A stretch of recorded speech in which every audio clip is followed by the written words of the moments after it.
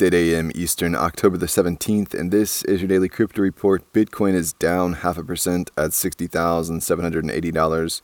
Ethereum is down 1% at $3,845, and Binance Coin is down 1% at $467. Those are leaders by market cap. Top gainers in the last 24 hours, Syscoin up 95% and Keep Network up 44%. Today's episode is brought to you by the digital marketplace Ungrocery.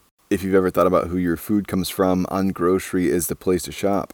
Join the food people online at ungrocery.com. Well, Twitter founder and Square CEO Jack Dorsey said that Square is investigating building a Bitcoin mining system in tandem with its open-sourced model for a hardware wallet. The Bitcoin enthusiast spoke of the move on Twitter, saying Square is considering buying a Bitcoin mining system based on custom silicon and open source for individuals and businesses worldwide. Dorsey said mining needs to be more distributed and energy efficient, and that silicon design is too concentrated into a few companies, resulting in supply issues. He implies mining should be more accessible. Square hardware lead Jesse Drogosker is set to start the deep technical investigation required to take the project on.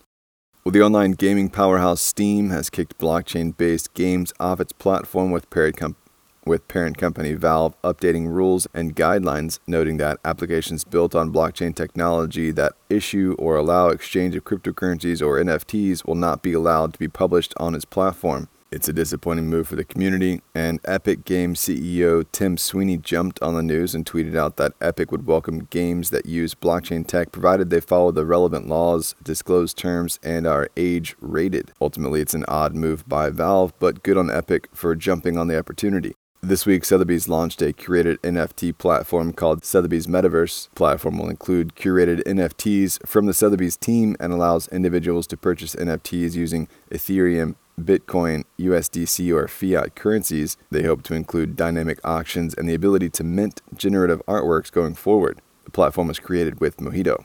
This week, Belarus introduced a special electricity tariff for miners, seeing them classified as the same as data centers.